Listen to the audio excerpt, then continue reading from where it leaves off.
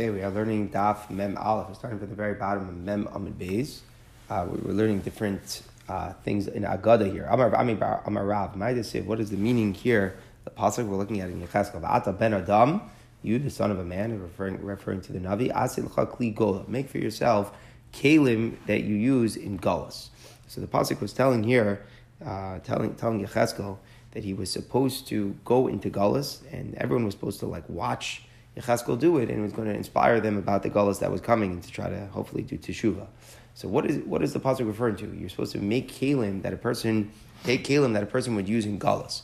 So what is that? Zunerikar refers to a lamp and a bowl. In other words, a person who's in exile and is on the run, he's a fugitive, so he at least wants to have some light, and a lamp that he can use while he's eating, and a bowl that he can eat out of. Sometimes if you don't have that, it's even worse, is that you don't have the basic implements and the basic enjoyment of what you need to eat to survive. So that would be someone who's going to Galus might want those things. And the last thing, v'shatiach, which is a sort of a mat of sorts, but a person could either eat on, or sleep on, or something like that. Continuing, the Torah here says in the Tochacha, that in the pasuk in Parshas Kisavo, that when a person that it doesn't serve, when we don't serve Hashem correctly, and we're going to have all the bad things happen to us, the pasuk says we might be sent into Galus, but choser kol, without anything. What does it mean we're going to send into Galus without anything at all? Amarav, it means below ner, below shulchan. It means without a lamp, without a table. Meaning the basic things, that the basic pleasures a person can have, even those things we're going to be missing in Galus. That's what the Tochacha is referring to. Says the Gemara, it can mean other things that a person won't have. Rav Chisda Amar below Isha refers to without a wife. Without a wife, a person is missing something and he won't be completely happy. And that's what it's saying, is that we're going to be missing that point. Rav Sheshes Amar below Shamash, he's not going to have anyone to help him. Any Shamash, anyone to attain to his needs. Assistance of sorts, he's not going to have that. We're not going to have below Dea, he's not going to have Dea. Dea means that mental happiness. In other words, he's going to be missing full understanding, certain emotional issues that we're going to be missing in the Galus. That's what it means, b'chos or kol. We won't even have a full mind. At another shot from the Brayos, below melach, below revav. It means we're going to have just plain bread. We won't have anything to go on it, without salt, without even any schmaltz to put the bread in, nothing at all. We mentioned before that Dea is something which is basic, that the pasuk was referring to, we might not even have in Galus. Am Rabbi Naktinon, we have a Messiah in ani el b'Dea, that if you want to know what is really poor, it was someone who was missing even das. Das is the most basic capability for happiness, and someone is the most poor when they're missing that. But Rava Amri, they said in Eretz Yisrael the following riddle about das. The dabbe, someone who has it in him, meaning someone who has das, kulabe, he has everything. The law dabbe, anyone who doesn't have it in him, mabe, what does he have? Meaning to say, without das, you have nothing. With it, you have everything. Without it, you have nothing. And then it seems a little repetitive. Da kane, if he acquires this machas, what is he missing? He's missing nothing. Da la kane, but if someone doesn't acquire it, ma kane, what has he acquired? So that is the way that in Eretz Yisrael, they would have this riddle about the power of wisdom. Now we go back to talking about Bikur Cholim here. A sick person does not get better unless he has mechilas avonos. The idea is when a person is very sick, so HaKadosh Baruch Hu has din on him. And any sins that he has that haven't been accounted for, that would all be put into the cheshbon. So if he gets better, it means it's a sign, it's indicative that he has had mechilas avonos. It says in the pasuk, Hashem forgives all your sins and heals all diseases. So we see the two things, that before Hashem is going to heal a person, he's going to forgive his sins. Says the Gemara, Rav Huna Amar, a little bit different here. What happens when a sick person gets better? He goes back to the way he was when he was young. The skin was healed as like a fresh person more than he was as a child. He goes back to the way he was in his youth. So we're trying to say that the person was sick and then they get better, so it's ironic, but they get even stronger and fresher than they were before they were sick. Now continues the Gemara. That all of the mishkav, all of the things that he lies on have been turned over, been upset through his sickness. So what is the pasuk saying? That the idea is that it's representing the intensity of an illness, that a person can't even be comfortable in the bed. But the Gemara explains that it means, it means that a person forgets all of his Torah.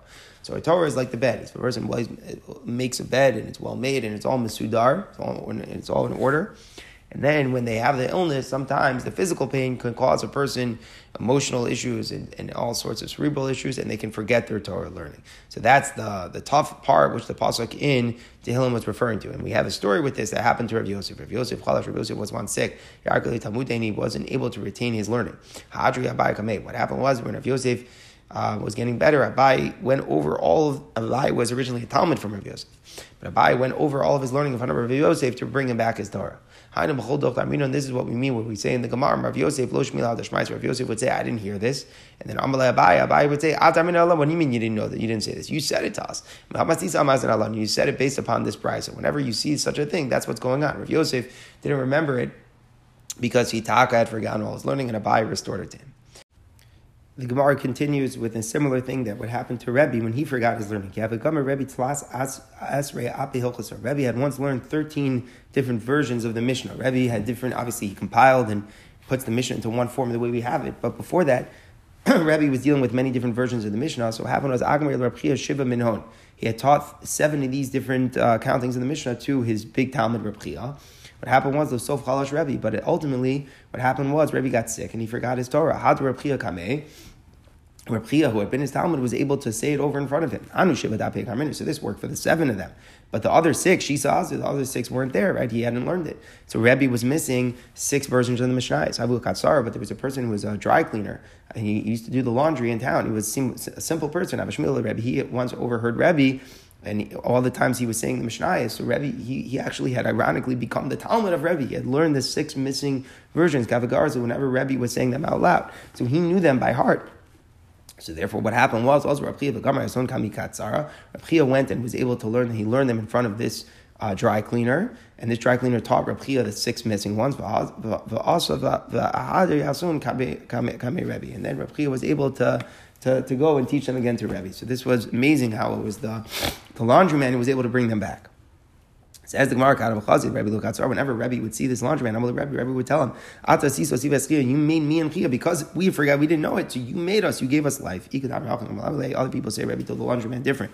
You made Chia, Chia also see, and Chia was the one who made me. Continues the Gemara, the nace that happens for a chola to get better is greater. It's even greater than the miracles that happened for Hanan, Mishael, and Azari. They were spared from the fiery furnace. So a chola who recovers is even greater than them. Why? There they just came out of a regular fire, a plain fire. And a regular fire anyone can put out. Potentially, it's not something which is such a crazy thing. So they were saved from a plain fire. But this fire, which is like a fever, which is something which makes a sick, which is what the sick person has, that's considered a fire that's from Shemayim. Who can take that out? Who can put that out besides HaKadosh Baruch Hu? So what we mean to say is that a fever is a fire which is more dangerous in a way than a regular, plain, ordinary fire. And then he's the Gemara when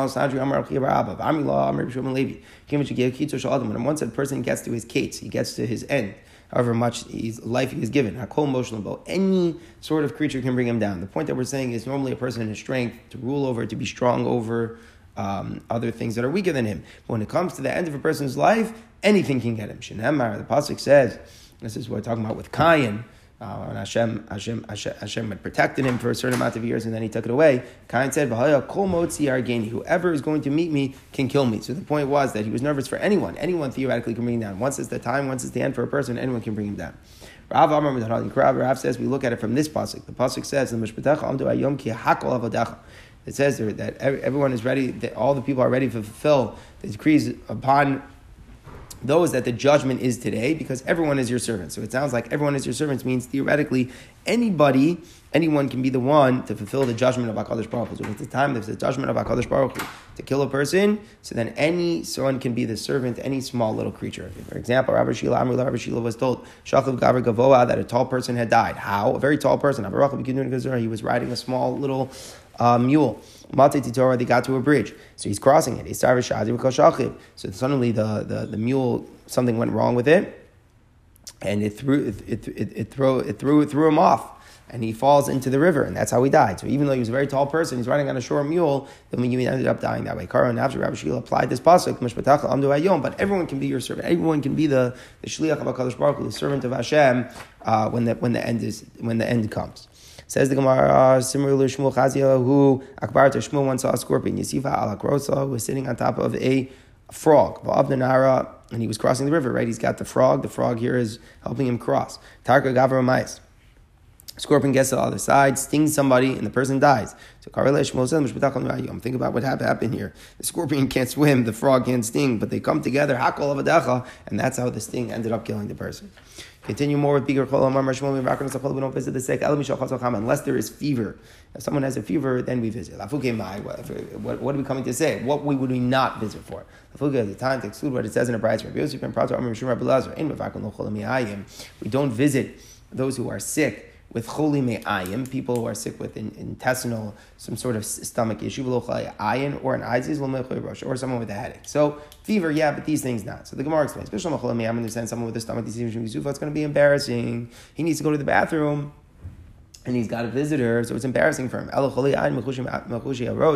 someone from an eye disease or a headache, my time, what's the reason not to visit them? Says Gemara Mishun to Rav Yehuda, it's because what Rav Yehuda said.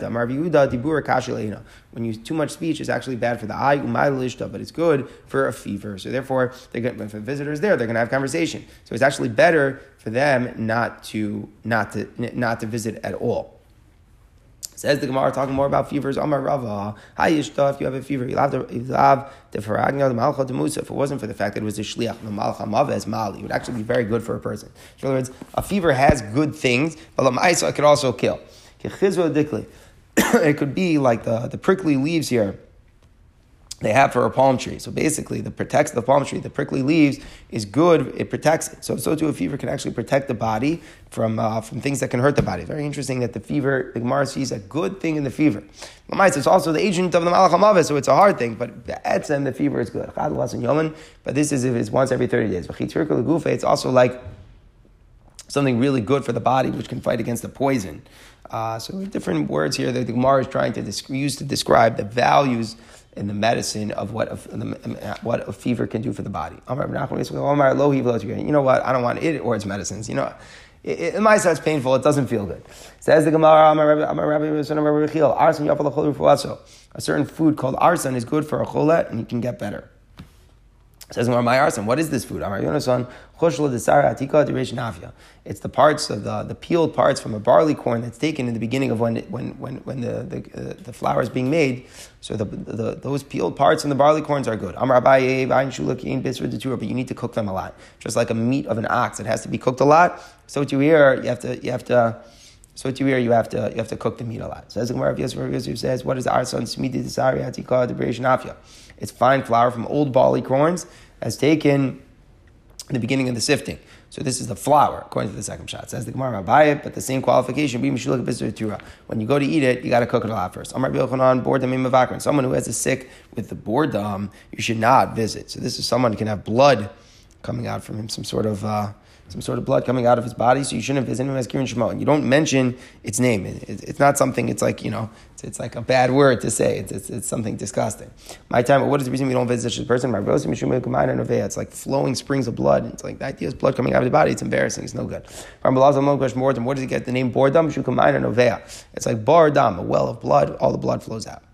So we go back to the Mishnah. The Mishnah said, "Mother she could heal him a healing of the nefesh, but not a healing of money." So what does the Mishnah mean? A healing of the nefesh versus a healing of money? What's the difference? Maybe you'll say it means like this: the neider was sick, and the person subject to the neder here is the doctor, and maybe it means like this: could the doctor help him, or is he giving him an else? We say nefesh b'chinam. Healing the nefesh means to do it for free, and that would be okay. If he would do it for free, he's volunteering, that's fine. Refuas mammon b'schar. Refuas mammon means he will be paid. So the Mishnah will be saying that if the person has this neder, he can heal him. He can heal him, but not take money, right? Because if he takes money, then he benefits from the vower. So basically, the vower is the person that he that he can't give him benefit. And the question is the doctor getting benefits? So we're saying the doctor gets benefit if he gets paid. But that's not pshat in what the Mishnah is saying, because listening to should say he should heal him for free, but not for payment. If the point is that the doctor cannot get the benefit, so then because he was getting paid, then the Mishnah should just say he can heal him for free, but not for pay. So rather, what does it mean? It's mamish the opposite. The vower here is the doctor. The person who has the neder is the patient. So when it means refuas nefesh gufo, healing of the nefesh means healing of his body. Refuas mamon is behemto. Whereas what's also is when he's healing his property. The Mishnah is saying, even though the patient is also to get hana from the doctor is permitted to heal him. What's the pshat? Because healing him is something that the Torah says you should do. That's just a basic thing. You're not giving him anara. You're just fulfilling the basic mitzvah of helping your friend, and therefore it's considered incidental when the person gets better. It's not a problem. However, it's also for him to heal his livestock, to heal his animal, because the Torah doesn't say that you have to help somebody else's animals get better, and therefore by doing so you're giving them a ma'aseh hana. So to help. If the mother I know here, the scenario is that the patient can't get benefit from the doctor. Is the doctor giving him benefit? So we're saying as follows: if he's curing him, that's mitzvah kavod. He's just doing a simple act of a mitzvah. Hashem says help out a friend who is sick, and that's not a problem for him to help him. However, if it is a scenario where he's helping his livestock, the livestock is sick, and he is helping it, so then we say that's considered an act of giving him mana. So initially, the Gemara was trying to say the opposite. Is that maybe it's the case where the doctor can't get benefit from the patient. The Gemara came in, no. That's not what we were talking about. We're talking about that the patient can't get benefit. We're saying the doctor is still allowed to heal him, but the doctor cannot heal his livestock because healing the livestock, the pshat is he's giving him a new ana. So this is the same story that we've seen a few times. Whenever it's a basic mitzvah activity that he's doing, it's mutter for him to do it, despite the fact that incidentally the patient would receive ana. Says the Gemara, yes, it's true that he can't heal his livestock because that's giving him anah. But he could tell him, Samploni Yafala. He could tell him, just give him certain advice. He could tell him about a certain medicine that's good for the animal, Samploni Ra, and a certain medicine is bad for the animal. He can give out advice. That's not a problem. That's incidental to the benefit. That's not direct giving anah. The only problem with direct giving anah is where he actually goes and heals and cures the animals. So bottom line, Maskana, we understand what the Mishnah was saying is that the patient cannot get hana from the physician, and we're saying the physician could still heal the patient because that's just simple mitzvah kavod, but he cannot heal the person, the patient's animal who is sick, because that would be giving hana, but he could give out some advice. Continues the Mishnah with more examples again about the mother hana. The person who has the neder can bathe with the neder in a big pool, not a small pool. So what's the idea? So the water level rises and gives more depth to the water when somebody else comes in. So is that giving a benefit to the other people who are in the pool? So if it's a big one, it's very small, it's very subtle, it's not really defined as a benefit. A small pool is getting defined as a real benefit, and therefore that's also. So if it's in a big pool, it's mother for the mother ana and the mother to be there together. Katana asar. Yoshim Mita, another thing you can do is you could sleep in the same bed. It's not a problem. Rabbi Yehuda, there's no ana. Says the Gemara. That's only in the summer that there's no ana. Not in the winter. In the winter, you're giving him the extra warmth for being in the same bed. So if you give him extra warmth for being in the same bed, so then that would be a problem. Says the Mishnah, you're allowed to sit with him on the bed. In other words, you're not concerned they'll come to fall asleep. Even where it's a problem, where it's a cold day, it would be a problem if they were sleeping, but they could sit together on the same bed. Welcome al shulchan, you could eat at the same table. We're not concerned that they might share each other's food, and that would be a problem. They can't eat from the same exact bowl. That was like a serving bowl, so they can't do that. Why? Because if there's limited amounts, if they're eating together, then whatever one of them leaves over would be off mother for the other, would be there left for the other, and that would be him giving hana. Oh, I'm giving you some of my food. Or he could give him from the same bowl if the leftovers go back to the master. Meaning, it's the amount of the food is so much that each person could eat whatever they want, and there's still going to be leftovers. Then it's okay. The only problem with sharing the bowl is if maybe one of them won't eat so much, and then the other one will get hana from the fact that he left him some. But if there's such a large amount that they could eat whatever they want, so then they can even eat from the same serving bowl. Continues the Gemara, just explaining a little bit what the Mishnah said. Tanya, you cannot bathe together in one pool. You cannot sleep in a bed. Rameir answers all these things, big, small, any sort of bath. That's according to Rameir. You don't no. They can sleep in the large bed if it's the winter, because just being in a large bed doesn't warm. If it's a small bed, then it depends. It's much sleeping in the summer. It's only a problem in the winter when it's cold. And repeat also says you could always bathe them in a large pool because it's not a discernible benefit. You can always use like a sweat plate, like a sauna, even in a small room. That's not a problem. That's not considered that they're being together. There's no extra room. There's no extra the hana that you get if there's someone else is in the sauna. Alamita. Mishnah said you could sit on the same bed and eat on the same table, not from the same bowl. But you could eat from the same bowl if there's so much that's going to return with the leftovers. We mean the leftovers are going back to the Baal Habayis, and they're just sharing the bowl that's in front of them. And again, it's mutter because even if one leaves some to the other, it's not a problem because each of them has enough that they can eat by their own. All right, continues the Mishnah. The person who has the neder can't eat with the nodar in the same trough that's in front of all the workers. Even though there's a lot of food there, there's never any leftovers because workers work really hard and they eat a lot. So whatever the guys, and one guy's not going to eat, somebody else could enjoy. So therefore, it's a problem. This is a contrast to the end of the last Mishnah. By the serving bowl, where there was plenty to go around, we said it's not an issue for them to eat together. But what we're saying is that there is an issue by the by the workers, because by the workers they have huge appetites. They shouldn't work together with him in the same row when they're in the vine. They shouldn't be working. They should not be working together. No, they could work as long as there's a distance between them. So the issue here is that is it giving a benefit? So we're saying that because when you're digging in the ground, it makes it softer and easier to dig. So the question is it mutter if you distance? Obviously close by it's also because you're making his job easier if you're digging together. But if it's at a distance, isn't mutter. And the Gemara explains, if it's right next to each other, certainly also. Where's the dispute? Where it's at a distance. We make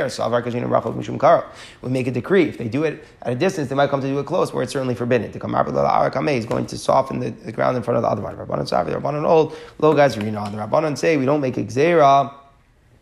We don't make a gzeira on a far spot just because of a close spot. And since we don't make a gzeira for a far spot just because of a close spot, so as long as it's far, it could be mutter. That's the pshat in the machlokas in terms of whether or not we make gzeira that they could work at a distance from one another.